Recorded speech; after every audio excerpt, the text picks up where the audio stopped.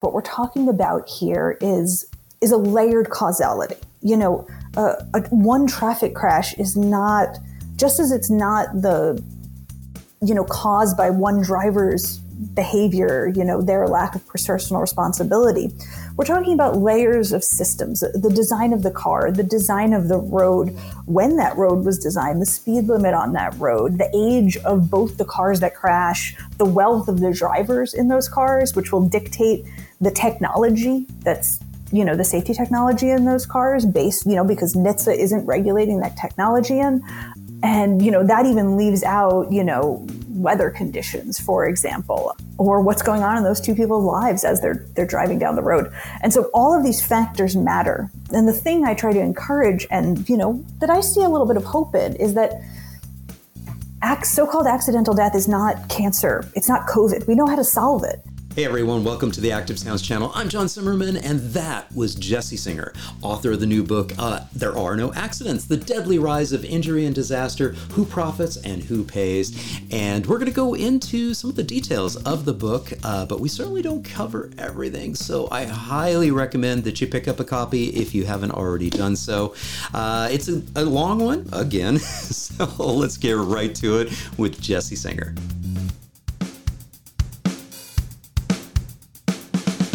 Jesse, thank you so much for joining me. Thank you for having me. So, Jesse, you have just written a fabulous new book, and we're going to dive into the details on that. But I'll just kind of pause just for a second and let you introduce yourself to the audience. Tell them a little bit about who Jesse Singer is. Absolutely. I'm a journalist and the author of There Are No Accidents, The Deadly Rise of Injury and Disaster, Who Profits and Who Pays the Price. And the book examines the history of the word accident in the U.S. and the current catastrophic rise in these so-called unintentional injury deaths. And accident, which is a tricky and often manipulative word, is a word that I don't use in my day-to-day life. But I think it's important that we all kind of come to understand when it sounds weird to us and when we kind of allow it. So I'm going to use it throughout this interview so you can all notice when it starts to trip you up. It's probably important to give a little backstory on the book. Please do. Yeah. I was going to just interject one little comment and then I'll have you do the backstory. And I'm the same way. I stopped trying to saying the word accident years ago. And so listening to the book, I listened to it on Audible, and I do have a hard copy as well. It was hard. It was hard to listen to it, but I'll let you continue on. We can talk a little bit more about that later because I think it's significant too, and you address it in the book. But yeah, give a little backstory as to how you came to this. Absolutely. So in 2006, I was a working journalist, and my best friend and high school sweetheart, a 22-year-old man named Eric Ng, was riding his bike on a separated biking and walking path that runs along the west side of Manhattan. He was killed there on that biking path by a drunk driver. That driver mistakenly turned and entered the bike path. He was drunk, he was speeding, and he went to prison. And of course, that day changed my life. But the reason I wrote this book happened 11 years later when a different man rented a truck and followed the exact same route as the man who killed my best friend, turning onto the bike path and traveling downtown. Except this man intentionally turned onto the path. He killed 8 people and severely injured 11 in an act of vehicular terrorism. And I was so shocked that the exact same thing had happened again under these different circumstances that I looked into it, the place where my best friend died. And I found that other people had been killed before Eric and after on this same separated path. And every time the drivers were different. Some were drunk, like the man who killed Eric. Some were distracted. Some were lost. But every time the story that was told it was an accident. And so no problems were solved until this act of terrorism. And after the act of terrorism, the city and the state got together and they made the harm impossible. They barricaded every entrance to this biking and walking path so that a car could no longer fit through. And I mean, it was an action that could have been done decades ago and would have prevented massive amounts of harm, except so much of that harm was chalked up to being an accident, that nothing was done. And it was the first moment I realized that accident was this sort of magic word, a sort of willful ignorance to give us an out from preventing preventable harm. Yeah, yeah. And certainly from my perspective, I have a background in public health, and then, sort of started really focusing on the built environment and how the built environment encourages healthy, active living. And so design is very much a part of the systems thinking that I think in terms of how the design of our communities, how the design of our public spaces influences behavior.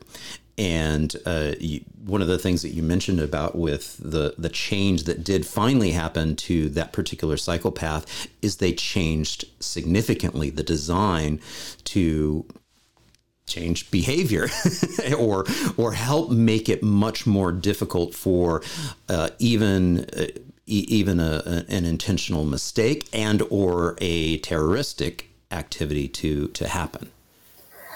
Yeah, and I think that's such an important point, because I think it's so easy for us to get wrapped up in blame, in finding a bad guy, in identifying a culprit, in seeking a cause when these frightening things happen, whether they are a so-called accident or an act of terrorism.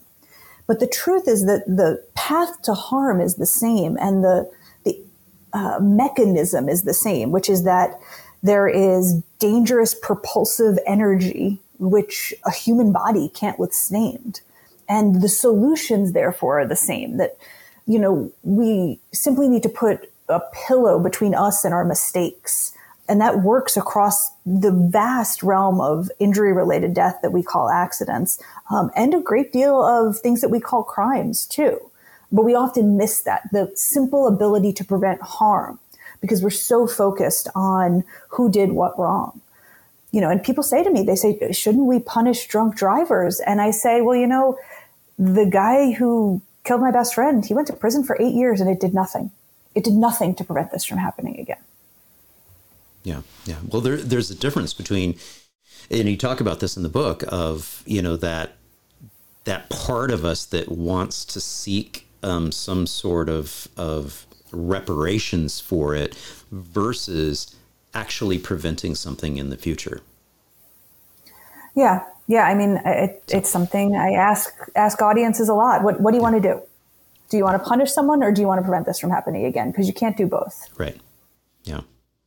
So I do want to pop over to your website real quick. So this is the landing page for your website. Again, it's jessisinger.com, and I'll make sure that we have the link to your website in the show notes. And we've got, you scroll on here, you've got some selected writings here. What on earth were you typically writing about prior to really diving deep into the whole of these events, these accidents? Well, after Eric was killed, I actually left a career in journalism and moved into transportation policy, essentially taking the skills I had as an investigative journalist and applying that process of deep dive research and concise argument building to changing how New York City managed its streets. So a lot of my writing, before I specifically became deeply obsessed with the word accident and the ways that injury-related harm manifests in society, was about the inequities of our transportation networks and the harm caused there. Yeah. And you threw a word out there, the inequities of our transportation system. And you talk about this in the book, is it's not just our transportation system, but also all the many other ways in which we fall victim, to these incidents, these events, these tragedies that take place. It's not just out on our roads, but the inequities, seem to be fairly consistent as to who falls victim to that. Why don't you bring us up to speed with the realities when we look at, nearly 170,000 people per year in the United States that will fall victim to what we call accidents?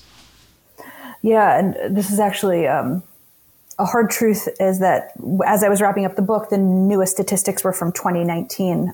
But by the time the book was published, 2020 statistics had come out. So that 170,000 people killed by accident a year number jumped to more than 200,000 the following year.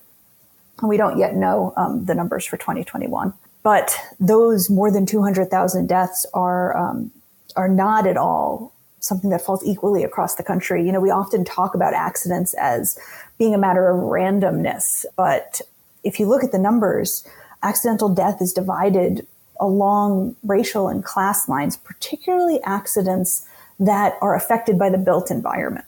And I think this is what's really important to note.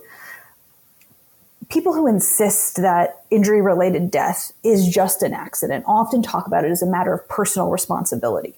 Individuals who weren't paying attention or who made bad decisions. But if you look at all of these things called accidental death, you see that that's not true. For example, pretty much everyone in the country, generally, irregardless of where they live or their race or their class, chokes to death on food at the same rate. Accidental choking is pretty universal. But if you look at other types of accidental deaths that are infected by the resources people are given, the spaces where they live, the vehicles they drive, you see significant inequities. Just to name a few. Black people are killed in house fires at twice the rate of white people. Indigenous people are struck and killed by cars at twice the rate of white people. People in West Virginia, a very poor state, are killed by accident at more than twice the rate of people in Virginia, a wealthy state just miles away. And so what we're talking about here is different types of resource allocation and infrastructure, offered to different people. And it's clear evidence that what matters in accidental death is not randomness or personal responsibility, but the built environment that we're all offered. Yeah. I spent a fair amount of my early career in the area of health promotion and disease prevention within corporate environments. Because large corporations actually have a vested interest to try to keep their employees healthy if in fact they are covering their healthcare costs. I mean, it literally hits their bottom line for every heart attack that happens, every stroke that happens, and so there is that vested interest. Well, also, a part of that was injury prevention. And so sort of in my department, we also had a little bit of that going on too. So that part of your book, when you were looking at some of the workplace injury prevention techniques, so much of it sounded familiar. I'm like, oh yeah, I remember that stuff. But it's interesting too. And you addressed this earlier when you were talking about how we want to blame somebody. That narrative is consistent in that environment too, of the workplace. It's like, oh, they just weren't paying attention. And you had all these elaborate programs and systems that are in place to try to deal with that behavior of that employee versus actually addressing the infrastructure, the system, the design. Talk a little bit about that, because I think it's informative to when we get back to transportation, because inevitably we will. It's consistent there. It's a fascinating thing, because what we're talking about here are deep psychological crutches that we all have, stuff such as like the fundamental attribution error, which is our tendency to see our own mistakes as caused by the circumstances we're in at a moment, but everyone else's mistakes as being their own personal fault. And we fundamentally misattribute our errors to such a degree that, I mean, besides having a phenomenon named after it, like we do it in the face of all evidence to the contrary. And I think one thing that happens in the corporate environment is they not only, are corporate leaders, guilty of these same psychological crutches, but they also take advantage of them because they're profitable. And if you look back at the history of workplace safety, in times like the Industrial Revolution, when the leading cause of accidental death was going to work and work-related deaths were massive, unimaginable compared to today's numbers. The only thing that changed that was when the conversation stopped being about who was at fault whether a worker was drunk or screwed up or put their hand in the wrong place. And the advent of workers' compensation laws, which essentially said that if you have an employee on the job and they're injured, you have to pay either way, that it is your financial responsibility. But I think there's a few things we're seeing today that are really affecting, worker injury rates, where generally the world's gotten safe enough that it's less likely to die on the job. In places like Amazon warehouses, we're seeing skyrocketing injury rates, repetitive use injuries, muscle and skeletal injuries. And part of this is coming from the fact that the cost of these injuries is built into doing business. Amazon's already budgeted for it. And that makes it very easy when reports come out about how Amazon warehouses have these huge injury rates. It makes it very easy for Amazon to say, hey, we've introduced a new program where we teach our employees to stretch and we give them meditation rooms, which of course is total bullshit that won't help reduce the injury rate at all.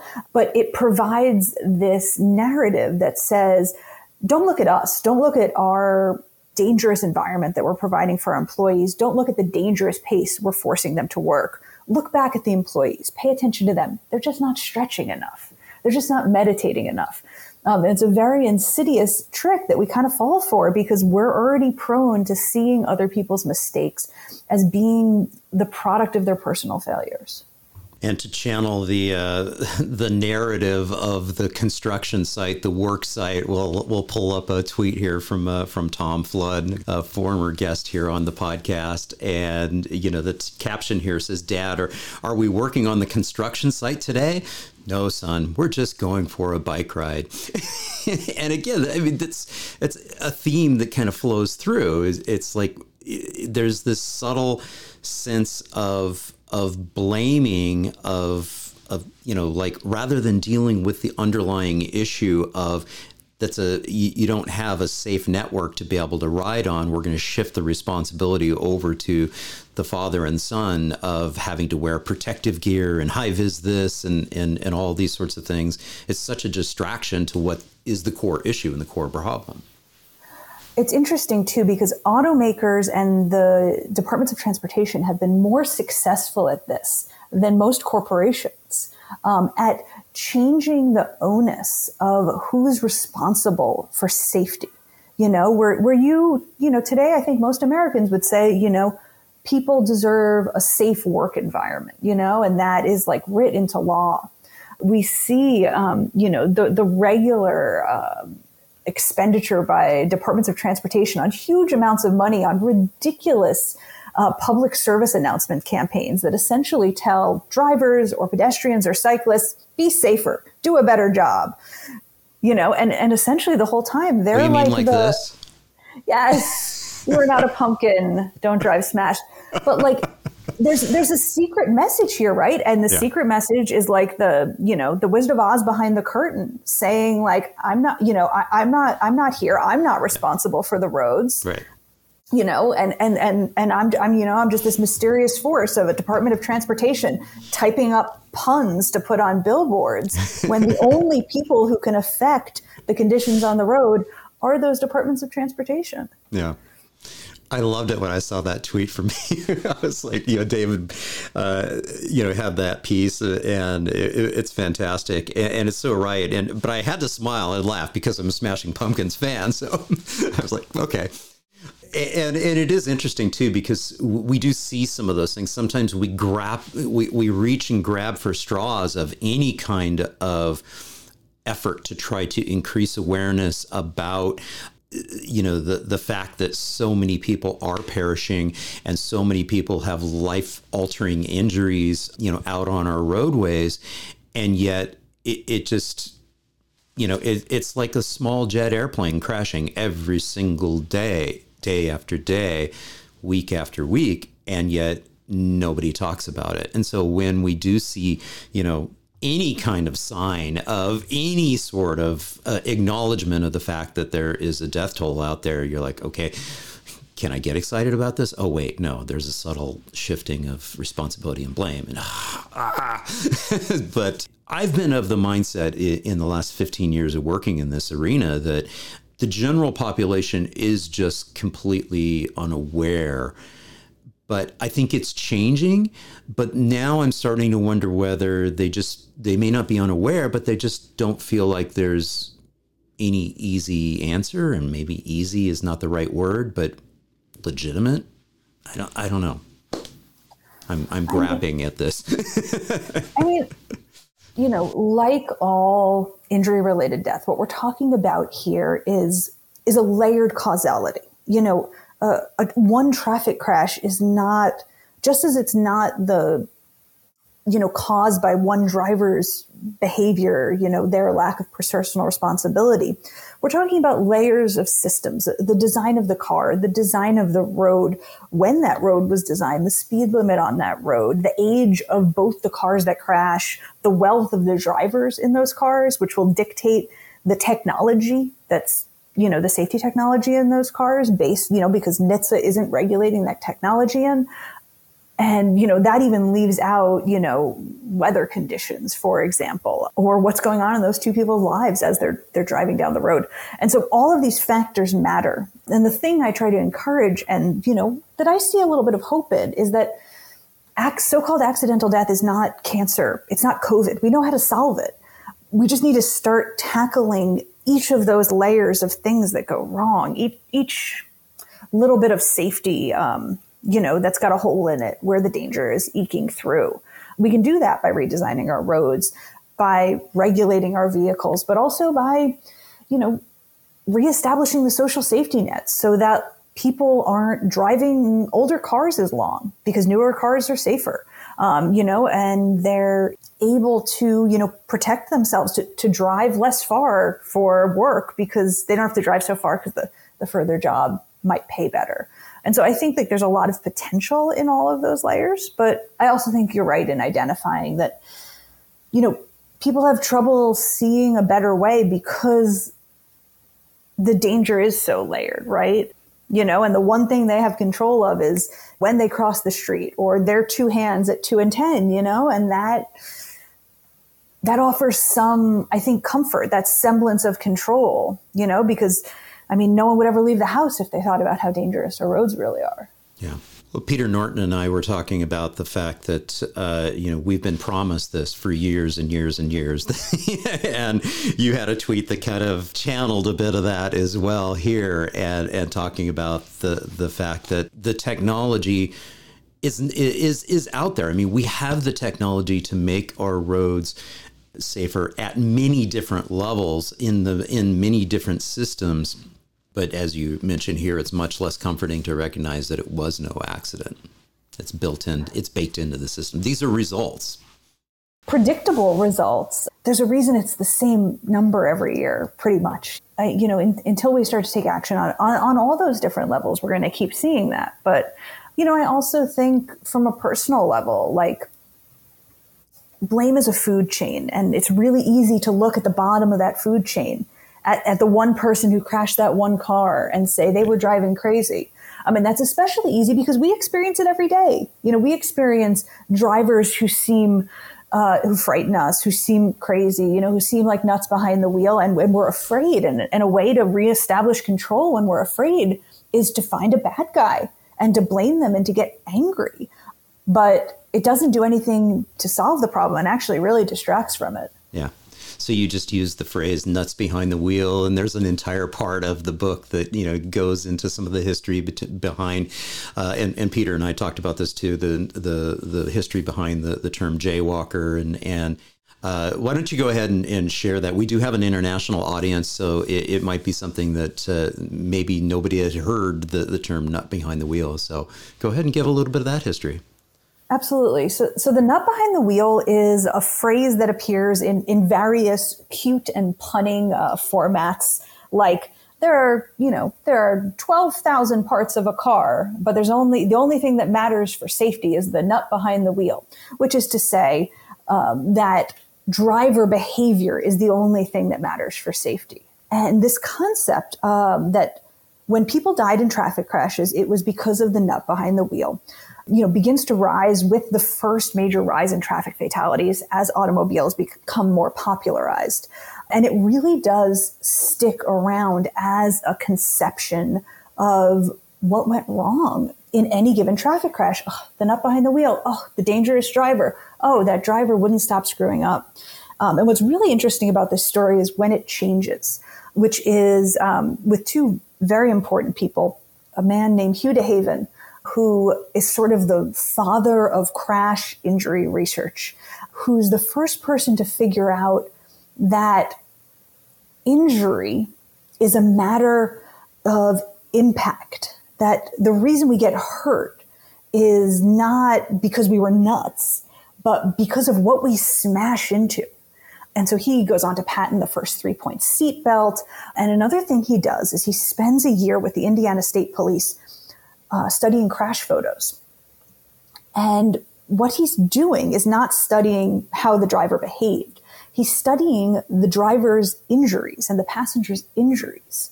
And what he finds in those injuries is the most dangerous parts of cars. And the most dangerous parts of cars are steering columns that don't collapse on impact and thus impale the driver, non-padded dashboards, sharp dashboard knobs that pierce skulls upon impact, window glass that shatters, causing people to bleed to death, doors that pop open on highways. And he has this whole list. And what's interesting about this story is, Hugh DeHaven, he really wanted to believe that the automakers wanted to do right. And so he held a conference with all of the auto companies and he says, here's a list of all the most dangerous parts of your car. It's not the nut behind the wheel. I figured it out. It's actually these parts of the car, and you can just make them safer. And then even if someone is nuts, the impact won't kill them. And so he sends the automakers off with this. And then for about a decade, it's just crickets. The automakers don't really do much of anything, to the point that they were holding the patent on the collapsible steering column, a steering column that wouldn't impale a driver in case of a crash, but not putting it in their cars. The airbag was invented in this generation in the 1960s, but it wasn't mandated in cars until 1998 due to automaker resistance. And so what happens next, about 10 years after Hugh DeHaven comes to the automakers, is Ralph Nader writes this seminal book, Unsafe at Any Speed, where he broadcasts DeHaven's research to the public. And the public, along with Congress, is outraged and brings Nader in for hearings and forces the automakers to testify. And this leads to the creation of the National Highway Traffic Safety Administration and the first real regulations on automakers that actually force them to put seatbelts in their cars and eventually to put airbags in their cars, to make their steering columns collapse, to actually reduce the harm of injury, regardless of whether the driver is nuts or not. And it's this pivotal point because it takes the blame out of the equation, right? Like, Who cares if you're nuts? You can still survive. Yeah. I love it, too, that you channeled Ralph Nader in all of this as well. I'm old enough to remember when all of that happened, and I'm old enough to relate to this graphic directly because I started driving right about 1980. And I remember, the cars were much different scale. And so, you were just addressing the dangers that lurked inside the motor vehicle. And of course, in the case of the Corvair and what Ralph Nader was looking at was, that particular vehicle was notorious for, being a traveling bomb, very, very, and there were others too. I think one of the Pintos that was out there, had a gas tank in the rear that had a propensity for catching on fire. But what sort of shifted in this sort of timeline is that we've shifted a lot of the risk from the driver to everybody who's outside of the vehicle. And a big part of that reason is because of the supersizing of what we call our regular automobiles, as well as what we end up seeing, out on the road that passes, as some form of necessary vehicle. And, with the SUVs and, when you have in the United States, the most popular motor vehicle purchased year after year is the F-150 from Ford. And then, probably one of the Dodge Rams is not very far behind that in terms of overall sales numbers. They're just massive these days. I grew up driving trucks. I mean, I grew up on a ranch. We had at least 2 pickup trucks at any given time for hauling bales of hay and pulling a horse trailer and doing work, real work. That was what I grew up with, and I can relate to that. But even the trucks that we have, every once in a while I'll see one from the 60s. I'm like, oh yeah, we had that truck. And I look at it compared to these behemoths, and this next image gives it more context, is that they're just massive. And that gets back to what you were talking about earlier of the resistance of the automakers to understand their role in quote unquote the design, because we're still talking about design. We're not talking about design of the road right at this moment, but we are talking about design of motor vehicles. Absolutely. And it's funny because one thing Ralph Nader talks about is that one of the greatest tricks the automakers ever pulled was getting us to focus not just on the nut behind the wheel, but on road safety. Yeah. Because road safety doesn't cost General Motors or Ford anything. Yeah. And so they can insist, it's all about the design of the road, and it takes the onus off them to be designing safe vehicles. Yeah. Another important thing you're pointing out is that, the National Highway Traffic Safety Administration and all of these consumer-based regulatory programs are for the consumer. And you know what? Pedestrians and cyclists are not the consumer. So these giant vehicles are protecting the consumer while putting everyone else at outsized risk. And it's such a funny thing about how styling, there's no need for these big trucks. It's just styling. It's just making it look interesting. And I've heard from people who do, manual labor that those trucks you were talking about from the 80s and 90s have become incredibly valuable because these gas guzzling mega tank trucks aren't valuable for farm labor. They're just simply, they don't make any sense for that kind of work. So, it's a really messy proposition.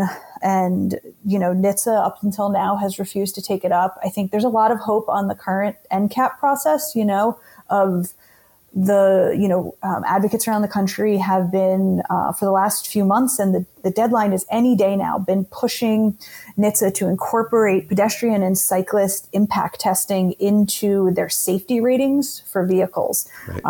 Notably, Europe and Japan started doing this in the early aughts. And at the same time that pedestrian fatalities have been rising in the U.S., they've been falling in Japan and Europe. Yeah.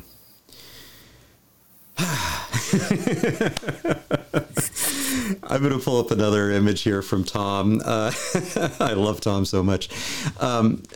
In this particular image, by law, children have to wear protective, protection out there, but our mobility lanes do not. Gee, makes perfect sense. The sarcasm is there. And I just, you're absolutely right. It's so incredibly complex. There's so many different layers to this. And certainly from a manufacturing perspective, the automobile industry has been, very, very adept at helping shift the blame and what, it's like, oh, no, it's not us. It's not behind the wheel. Oh, it's not us. It's the jaywalker. Oh, it's not us. It's the road design. Of course, the road design is bad. And that's part of the point that Tom is making here. But to your point, it's so many different multiple layers of, I don't want to use the word responsibility, but I want to use the causal, root cause of the situations that we have. But it doesn't have to be that way. We know how to do this. And I think that you point this out elegantly in the book. What's holding us back? Oh, so many things. I think there are a few major factors here. Chief among them is regulatory capture. The reason we have giant trucks that NHTSA won't regulate is because the auto industry owns NHTSA. There's just both sides of the aisle run on anti-regulatory agendas, from Reagan to Clinton. We've had, nothing but largely anti-regulatory presidents since the creation of these agencies. So they don't have the funding, they don't have the staff to do the work, and they're pretty much politically discouraged from doing it. That's a major factor. Another is how we spend our city's budgets. I think DOTs often feel like they don't have the money to redesign streets the way they want to. And one of the reasons is that huge portions of cities' budgets go to police enforcement. And police spend, at least in New York City where I live, spend most of their time dealing with parking infractions. And so huge amounts of money are going to having a few people chasing drivers around in something that is totally ineffective as a procedure. We have no evidence that police enforcement reduces traffic fatalities. We actually have evidence that police enforcement doesn't reduce traffic fatalities. So the money isn't there. But then I also think that there is a lack of a desire to take responsibility, from the most important people. I always say blame is a food chain. Look to the top. If you're looking at the last actor, the least powerful, the dangerous driver or the jaywalking pedestrian, the cyclist who didn't wear a helmet, you've lost the thread if you're looking at that person. Because, the places where we see success in reducing injury-related death, whether it's accidental drug overdoses or traffic crashes, is where the most powerful people are responsible. Like in Sweden, when they take on Vision Zero, they don't spend money, having cops chase 3 drivers around the road or putting up signs that say don't speed. They redesign their roads. But this is the important part. When they redesign the road and someone dies on it, they turn to the traffic engineer and they said, someone died on that road you designed. How are you going to fix it? And then they create a new rule. They fix that one street, and that one street says that this is what a street looks like where no one's going to die. How do we put it in the next intersection? How do we put it in the next intersection? So the responsibility for life sits with the most powerful people rather than pretending through scolding or punishment we can somehow force responsibility onto the least powerful people, which is a way to focus on prevention, not cause. Right.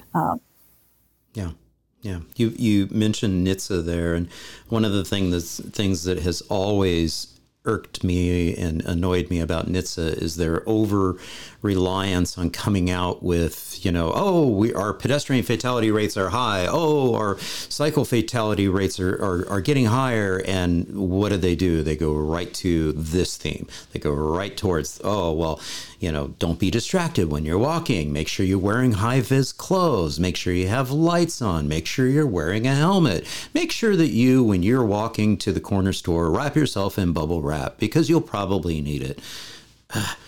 So I hope it's getting better over there. I don't know that it is. I see signals that there might be hope that things are changing. I know there's some good people over there, but their history just really drives me nuts of that.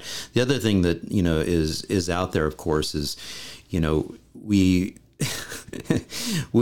have this continual theme of we're imploring people just, hey, slow down, just drive safely. But again, the design of our roadways, the systems that are in place, everything just encourages that. And then, folks will just get frustrated and say, well, we need more enforcement.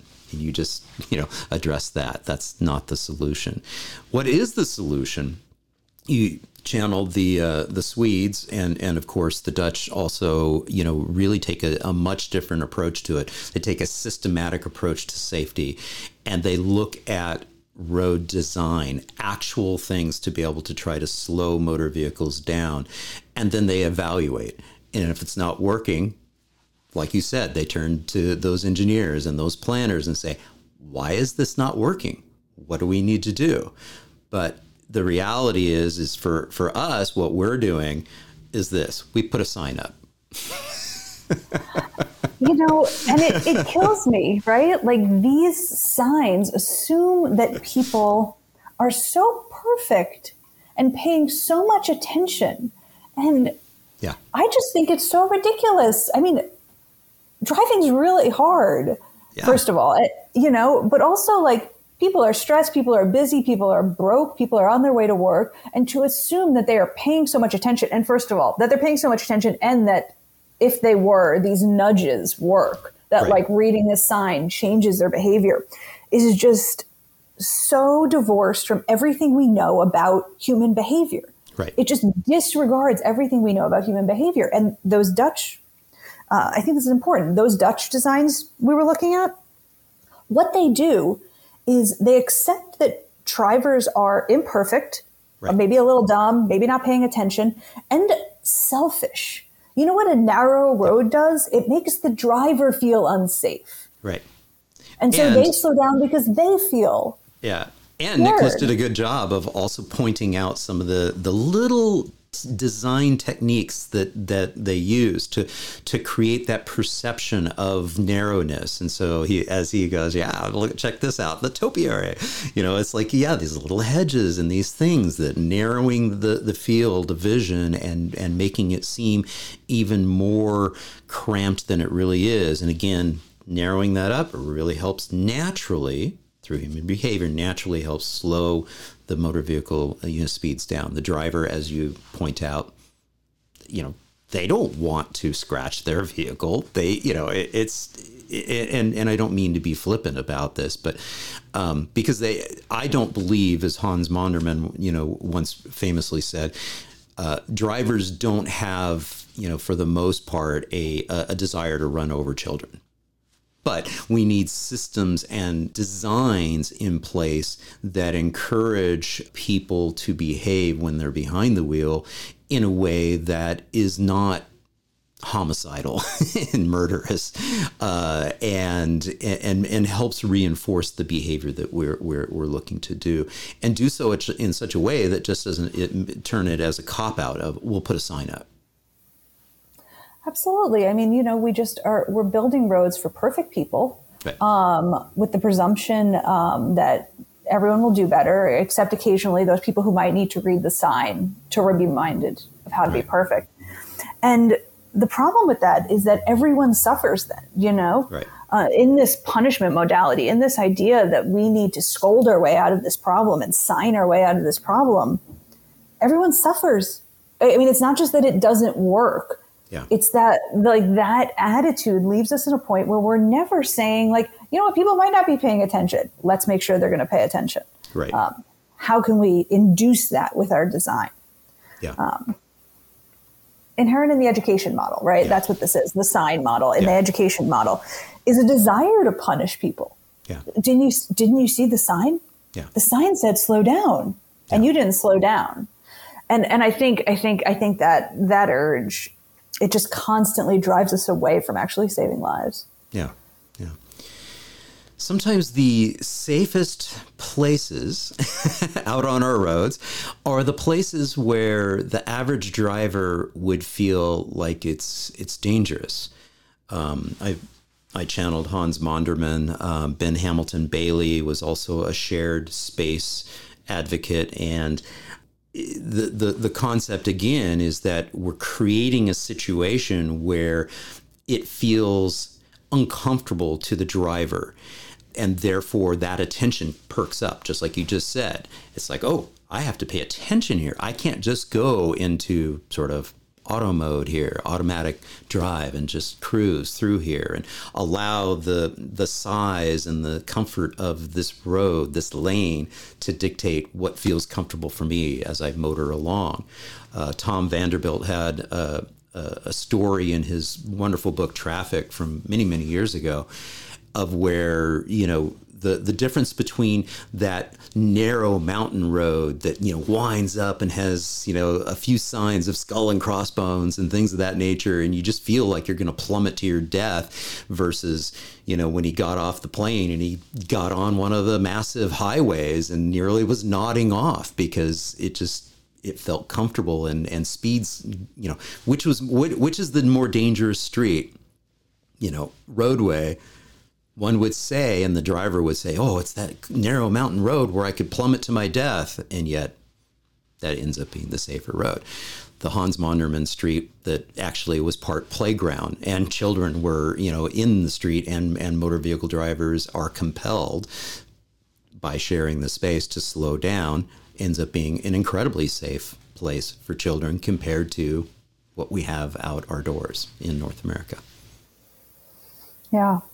One thing that's interesting related to that, I spoke with a NASA behavioral scientist who studies how people interact with automation. And he mostly does this for pilots who use autopilot quite a bit. But it has serious outcomes for our roads as autonomous vehicles proliferate, because all our autonomous vehicles operate the same way autopilot does, which is the autopilot flies and you have to jump in if something goes wrong, which is the same thing that our AVs work right now. And essentially, he just said to me, like, based on what we know about human behavior, that's the absolute wrong way to do things, because we're perfectly fine at driving and then having the machine say, oh, you're getting too close. Oh, you need to stop here. But when we have to monitor a machine, which is kind of like driving on the highway, it's just plodding along, not paying much attention, not doing much, straight line. We just zone out. Our mind goes other places. We think of other things. And the same thing, it happens to pilots, it happens to drivers. And so we're setting up all of our automation based on this model where we're monitoring the machine. And of course we're going to space out, because it's just like driving on that straight, endless highway. Yeah, absolutely. So, Jesse, what can the average person do? And when I say average person, I think that, what's great about whenever one of these books comes out is, obviously they sell quite well within our bubble. You know what I mean? But every once in a while they start to trickle out into outside of the bubble, and the quote unquote, the mainstream, starts to clue in. So it's a two-part question. One, do you get a sense that it is trickling out beyond sort of the quintessential, the typical traffic safety bubble? And then the second part to that is, what can the average person do to really affect change within our communities and our societies? Absolutely. It's an interesting question. And I do think it's trickled out. The book's seen coverage everywhere from NBC to the New York Times to the Washington Post, And, part of that is that it's not just about traffic. It's about this larger phenomena of all these preventable harms that we chalk up to accidents. But you were mentioning earlier your discomfort listening to the book and hearing the word accident again and again. And it's an interesting thing about our little bubble. A number of people have come to me from our bubble where, no one says the word accident. And they're like, why did you do this? Why did you say the word accident again and again and again? And I need to be like straightforward with them that, it was something I agonized over. There was an entire draft of the book that didn't include the word. But the conclusion I came to, and the reason I made the word so ubiquitous in the book, was because people in our bubble were not my audience. And if I open this book with word policing, if I open this book by saying this is a bad word and you shouldn't say it, I lose them all off the bat. Because, people who, ride bikes and walk on city streets and, feel that danger on a daily basis, they understand that none of these aren't accidents. But I don't think that your average American does. I think that there's a really strong urge to believe in that randomness and that idea of, personal responsibility being able to save us all. And if I was going to persuade those people, I needed to bring them along with the language they knew until they started to see the problem. And that kind of gets at, I think, what people can do. I mean, when it comes down to it, two major factors are going to change the paradigm here. We need our streets redesigned and we need our automobiles regulated. And we also need a social safety net that allows people to make safer decisions on the road, whether that's taking work that pays less but's closer to home or buying a new vehicle that's safer. And all of these factors are going to help. But there's also so much you can do locally. If you can transition from a blame mindset, a punishment mindset, a mindset that says we're going to educate the drivers out of their bad behavior, and one that focuses on harm reduction, that looks at the road and the vehicles that travel on it as potential harms that we can mitigate by controlling their speed, by controlling their likelihood of impact, by separating the dangerous energy of vehicles from fragile human bones in space and time on the road. And I think, people listening, your audience probably knows a million ways we can do this, but it really does require saying when people die on the roads. I want to know how I can reduce the harm of crashes. When I see an unsafe street, I want to know how I can reduce the harm of it. Not how I can get angry at that one driver who seems to be driving so fast, because when it comes down to it, the environment is begetting that behavior, and if we're focusing on how angry we are at that driver, we're never going to solve the problem. Something I also like to say is that I don't say the word accident in my normal day-to-day life, but a conclusion I came to after spending 300 pages on the word is, while I don't think anyone should say the word accident, what's more important is that you hear the word accident as an alarm. And that alarm makes you ask questions and ask them out loud. Was it really an accident? How was it an accident? Why would you call it as an accident? Could it happen again? What are we doing to prevent it from happening again? And I think if we can hear the word accident and respond rather than with word policing, but with those questions, we can start to bring people along to manifest actual change. Yeah. Yeah. I love that too, because it's like, it gets to the point of the root cause. Could it have been prevented? How can we prevent it? You start to really answer, start to ask that question and look towards that answer, which more likely than not is going to be some sort of design related, answer that comes back, whether it's a roadway design or it's a design of equipment in a workplace and systems design and systems. Yeah. Fantastic. Jesse, it has been such an absolute pleasure. I'm going to pull your book up here and ask you if there's any one last thing that we haven't yet covered that you think the audience really needs to hear about this book, this challenge that we have in front of us. I mean, the roadway safety crisis is certainly a challenge and a rising one. But I would ask your audience to not look at it alone.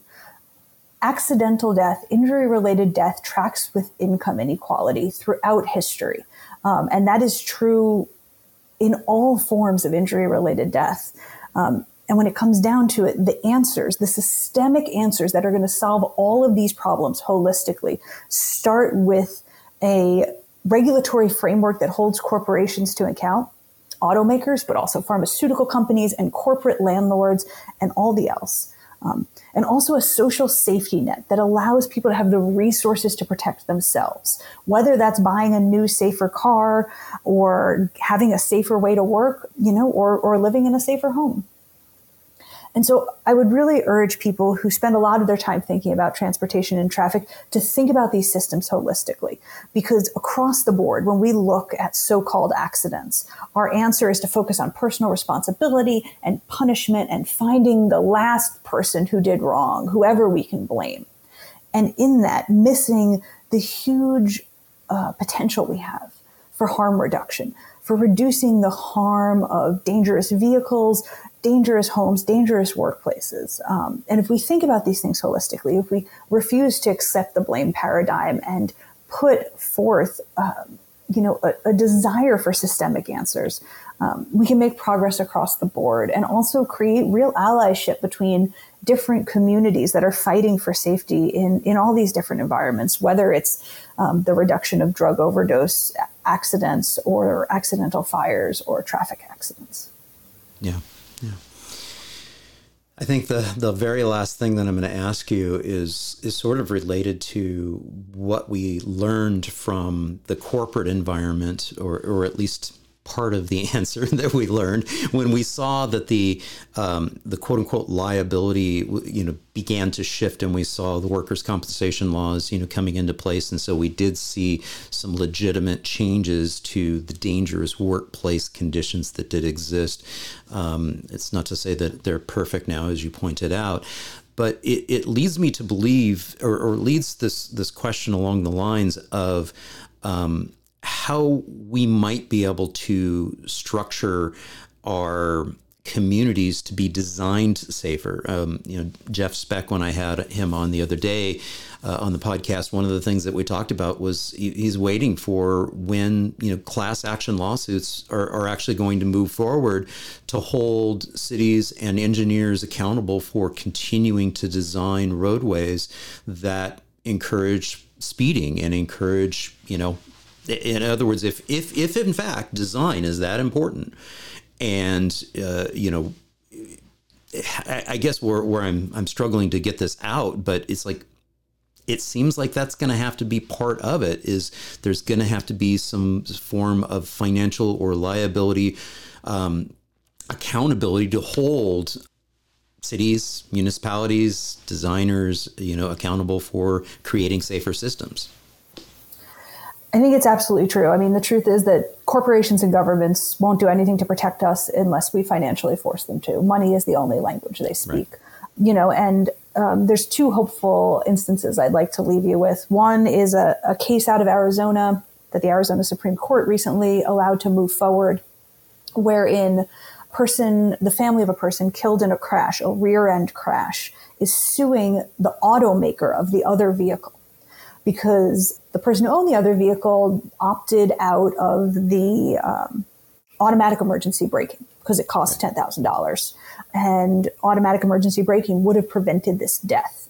And so in that case, Ford may be financially liable for failing to install basic safety features, or rather making basic life-saving safety features an expensive add-on only available to the wealthy.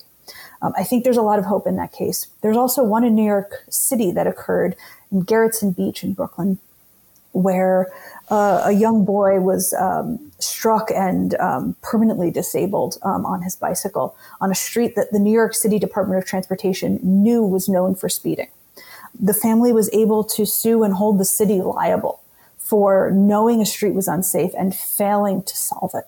And that was an expensive mistake that I think begins to push things forward. But, as we've seen from the regulatory framework, we need a lot of good lawyers out there ready to take on these cases, and if you look at like the Remington case recently taken on by the Sandy Hook families, that was led by a lot of remarkable lawyers willing to take on a giant case against a huge corporation, an expensive many-year case to force that, that liability. And so it's going to take that kind of effort, but also from all of us, in both of those cases, the answer wasn't this driver is bad. Right. It was this system is bad. Right. This system that allows automakers to make unsafe cars and road engineers to design unsafe roads. And for them all to know that that's true. And so we're really going to have to force ourselves to take a deep breath in our anger and push that anger up into the systems that actually control who lives and who dies next time, who can actually prevent this from happening again. Yeah. Final thing. You include in the book a story about yourself falling off a cliff, and it brought to mind something that has sort of transpired in our society in the last few decades, and that's the helicopter parenting concept of, parents, rightfully so, want to do everything they can to keep their children safe. But in some ways, it's like stifling of children, from the standpoint of, and one of the things that Tim Gill and I talked about is really how do we design cities for kids and streets for kids so that they can once again be able to to develop that self-efficacy and self-confidence of being able to explore and get around and not have to be chauffeured around by parents in motor vehicles and have parents constantly hovering over them. When you thought back and you told that story and you wrote it out because you're obviously remembering that event, and then you layer into that the systems approach to it and the design that was part of that. How do we as a society come to grips with that? Because that's one of the biggest challenges that we have when people say, well, in answer to the fact that, kids hardly walk or bike to school anymore these days is, they just don't feel safe. And some of it's stranger danger worries. And then some of it, or the most likely, is they feel like it's not safe for them to walk or bike to school. Where do we go? I mean, Yeah. they're not wrong, right? No, exactly. It's not safe out there, but the changes do work. I remember one of the most remarkable results. There was a hotly contested protected bike lane that was put in alongside Prospect Park, where I live in New York City. Mm-hmm. The Prospect Park West bike lane, and it was hotly contested because a bunch of wealthy neighbors along the street, it's like really fancy real estate, they all sued the city over it. And the reason they installed the bike lane wasn't necessarily for cyclists. It was because there was so much speeding on the road, and they needed to narrow the road, but it was also next to a park. And all these things happened. Speeding declined, sidewalk cycling declined, which is a great example. If you give people resources, they behave better. Another thing that happened was that kids started biking themselves to soccer practice. Right. Yes. And, you can imagine, you can even conjure that feeling of independence, right? Yes, exactly. And so, I think one thing is like giving up on that perfectionism. There's an epidemiologist named Dr. Sue Baker, who I like to reference a lot. And she said to me, I'm paraphrasing, that we need to make the world safe for drunks. Right. Because when we make the world safe for drunks, we make it safe for sleepyheads, for people who aren't paying attention, for people who might not be as smart as you. Right. When we make it safe for drunks, when we build the world for drunks, we make it safe for everyone. Yeah. And I think that's a really interesting example because we like to hate drunks. We like to blame drunks, but also little kids are just like drunks. Yeah. Right? Yeah. Like they're a little slower on the uptake. They don't know everything. They're not paying as much attention as they should be. So we can swap that for kids, but like that needs to be our thought process with our built environment. But instead, right now we have a world of built for perfect people that is very dangerous. And we say parents are responsible. Right. And so I think parents are rightfully responding to a responsibility a huge responsibility that they feel is put on them by society, a society that has negated and given up its ability to keep everyone safe. Yeah. I love it. I'm so delighted that you wrote this book. And everybody, if you haven't already picked one up, pick up your copy. I listened to it on Audible, so it's a very good quote unquote read via Audible as well. But also, pick up a copy too. And Jesse, thank you so very much for joining me on the Active Towns podcast. It's been a joy chatting with you about a very difficult subject, and I'm sure a topic and a subject that was difficult to write about at times. It certainly was. But it's great to get to talk to like-minded people about it. I really appreciate you having me on. Thank you all so much for tuning in. I hope you enjoyed this episode with Jesse Singer. I sure did. And if you did, please give it a thumbs up. Leave a comment down below and share it with a friend. And if you haven't done so already, I'd be honored to have you subscribe to the channel. Just click on that button down below and ring the notifications bell so that you can customize your notifications for future content that I'm producing and putting out there.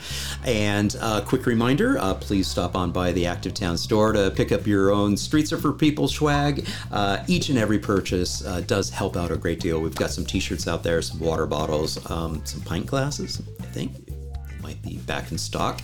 And what else can I tell you about? Oh, Patreon, of course. If you'd like to support the channel, please consider becoming a patron and part of the merry band of Active Towns ambassadors. For as little as $1 a month, you can really help support my efforts to keep this content rolling along. And there's some nice perks. You can actually gain access to all of this content early and also commercial free. So that's a bonus. Thank you all so much for tuning in. And until next time, this is John signing off by wishing you much activity, health, and happiness. Cheers.